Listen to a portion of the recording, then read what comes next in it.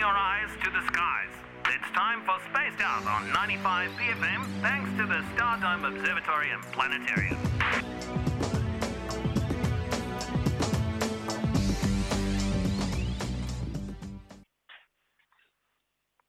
Hello, Josh, you there? Kia ora, how's it going? It's good. How are things at the Stardome? How's the work progressing on the Stardome? Yeah, no, it's coming along pretty well.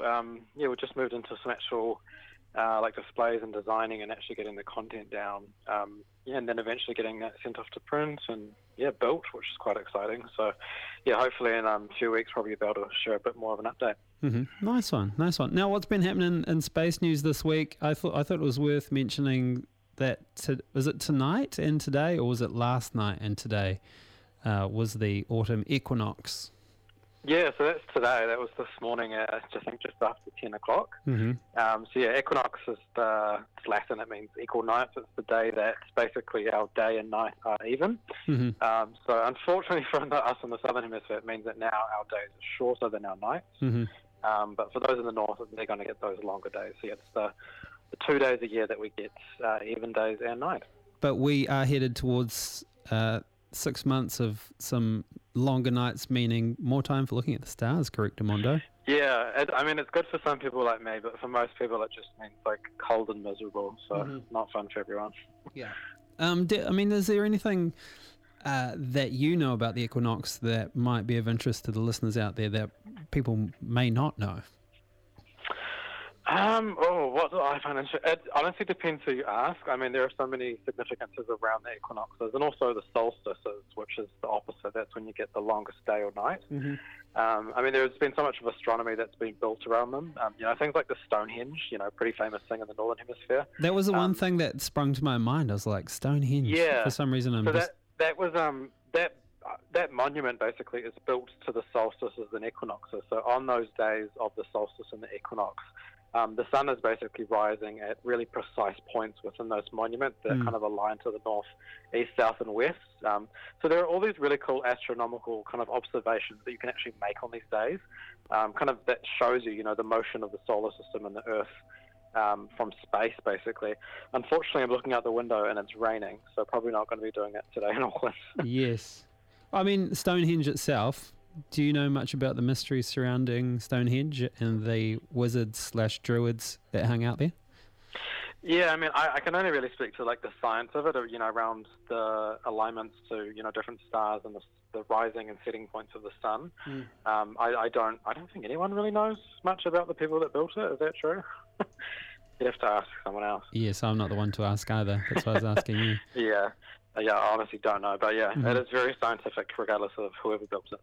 Now, should we also, officially we sort of go on 3-month blocks here in Aotearoa, but should we be checking today as the actual official last day of summer?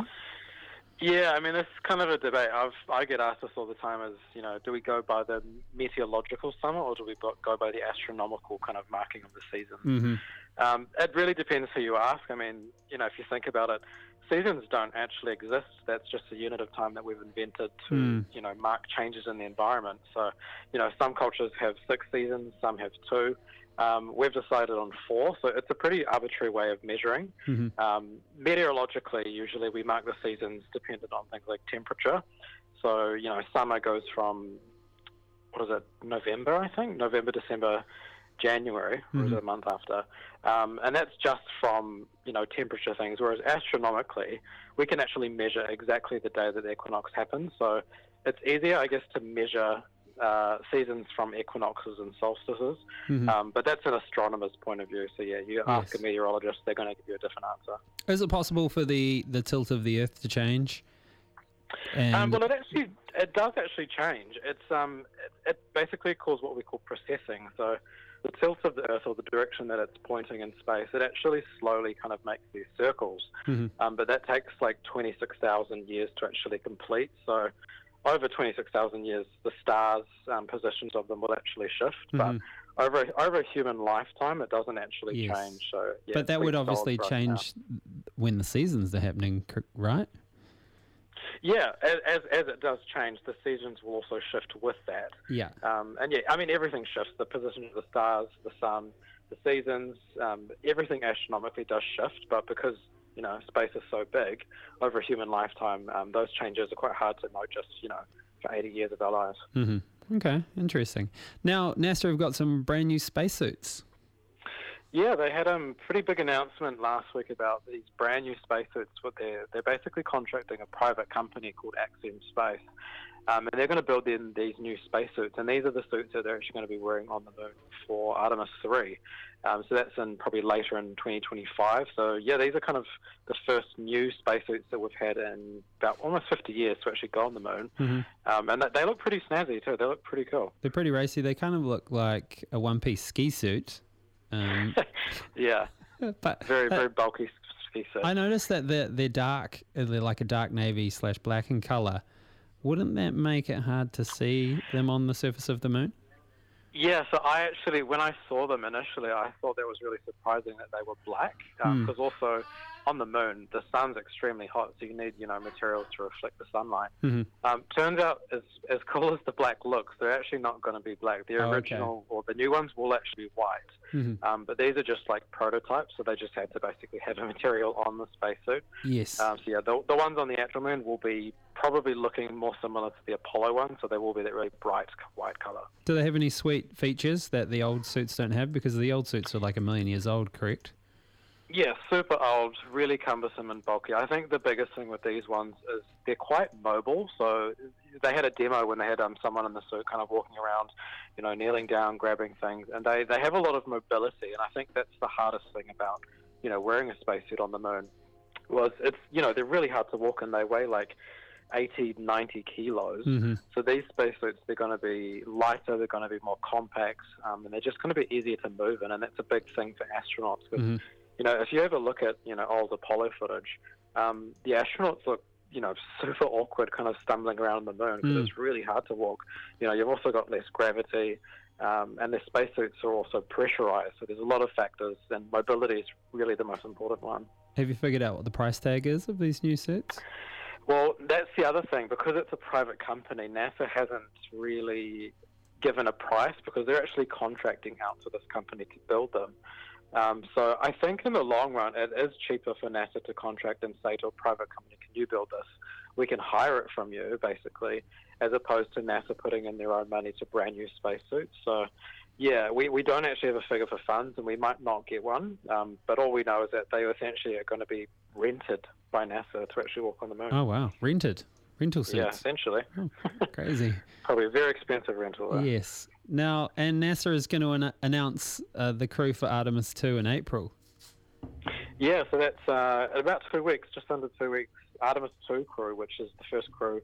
They're not going to land on the moon, but they'll be going around the moon later next year, orbiting around. Mm-hmm. And they'll be announcing that in about 2 weeks. So I think that's quite exciting. There's a bit of talk about who's it going to be. But yeah, we're not really going to know until they announce. Okay, so the capsule for them to dock with is up there at the moment? It's not up there, but it's the same one that they sent for Artemis 1. Mm-hmm. So that's the mission that they had last year where they sent that capsule Orion around the moon. Yes. So it's that exact capsule, the Orion capsule, that's actually going to be taking these astronauts. So, yeah, Artemis 1 was kind of a first test of the technology, and it worked.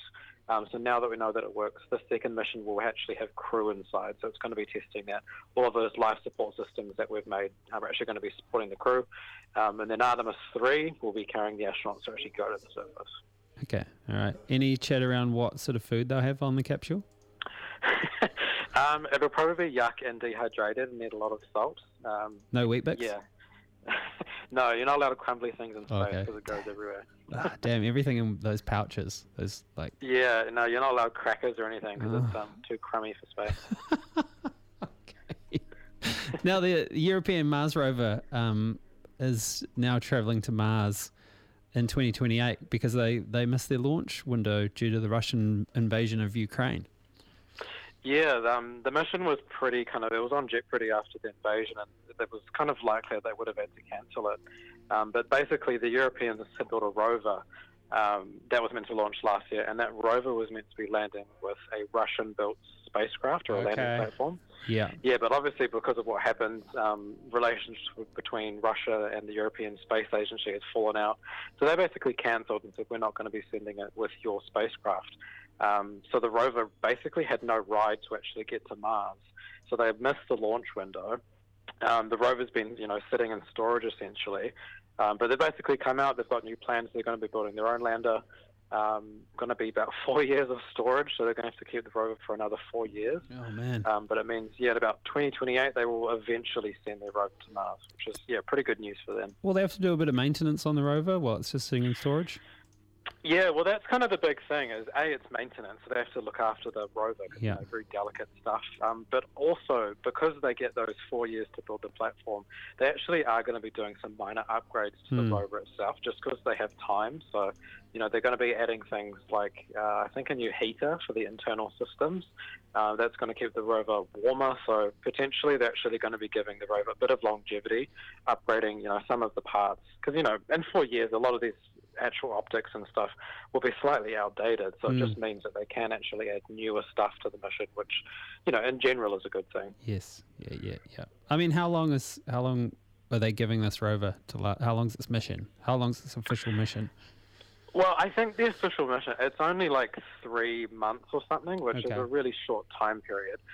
But in saying that, as we know, every Mars rover that we send to Mars, we all say, its lifespan is 6 months a year, and they end up lasting for, 10, 15 years. So the expected shelf life is usually pretty small, but the actual, longevity of these rovers is much longer. So as long as they can actually get it to the surface, I'd expect that this rover would probably, last 5, 6, 7 years maybe. And what sort of sweet science is it going to be doing on the red planet? One of the biggest things it has is it's got one of the most powerful and deep drilling drills on this rover. So it can drill something like 2 meters underground. Which, Holy moly! Yeah, really impressive. And with no Mars rover has been able to do that. Yeah, I heard. Wasn't there some crazy thing where they were hoping to drill and it could only go down a centimeter because Mars is so tough? Yeah, that was the InSight lander. So yeah, that had that struggled to actually get this little probe into the ground, and that was, I think, trying to learn about heat in the planet. But yeah, the difference with this rover is that drill. The reason it's going to be drilling so deep is because a lot of us actually think that if there was microbial life on Mars, because Mars is really sterile and the surface gets a lot of radiation, we think that a lot of the microbes near the surface, would have been killed off, sterilized, but, a meter or two down, they may actually be living. So the reason we've got this really deep drill is to actually find out, is the, a few meters below the surface, is it actually more hospitable to potentially life? Okay. Which is also, a really exciting question. So hopefully they can actually get it there. So the big ticket item is it's looking for life. Wow. Yeah, always is. Crazy. Oh, I mean, what if they find life? How do they send information back to planet Earth? Well, yeah, I mean, they've got satellites and stuff, so that would just be sending, information over radio waves, the same as on Earth. It can do the science. It's got enough power to do the science itself to go, yep, that's life as we know it. Well, that's kind of the question is, a lot of these rovers, they can provide us really strong evidence of something. They might give us evidence of life. There might be proof of, potentially past microbial life. Yes. But I think the hardest thing is we probably won't be able to answer a lot of these really big questions until we actually get people on Mars. Because, these rovers will be able to send us data and give us really tantalizing evidence. But as the same on Earth, it's probably not until we get, human hands on the red planet that we can actually answer those questions finally. At this stage, it's still a one-way ticket to Mars if we were to go there? Oh, I mean, if we decided that that was our goal and we put in, more resources, we do have the technology to go to Mars and back. But with current, budgets between space agencies, it would be a massive technical achievement, and it would be a lot of work. And it would also just be a long time. Even if we could send people there and back, that's like a 2-3 year return trip. So it's a pretty big trip to Mars. Okay. All right, Josh, from the Stardome, is there anything else that people need to know about, underway at the Stardome? Yeah, not really until we're opening, but hopefully I'll be sharing a few more photos on our social media in the coming weeks. So yeah, just keep an eye on that. All right. Hey, thank you very much, mate. Everyone out there, check out the stardome.org.nz, and we shall speak with you in a fortnight's time, mate. All right, beauty. See you then. Kia ora. Control, we are docked. That was Spaced Out on 95 BFM, thanks to the Stardome Observatory and Planetarium.